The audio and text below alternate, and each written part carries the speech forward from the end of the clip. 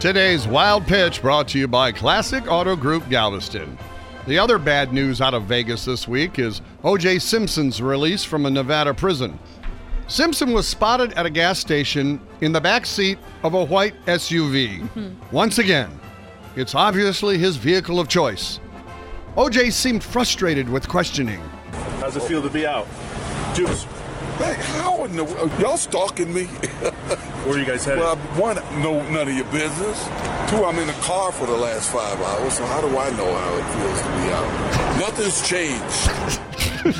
You're right, O.J. Nothing has changed. We still think you did it. That's today's Wild Pitch.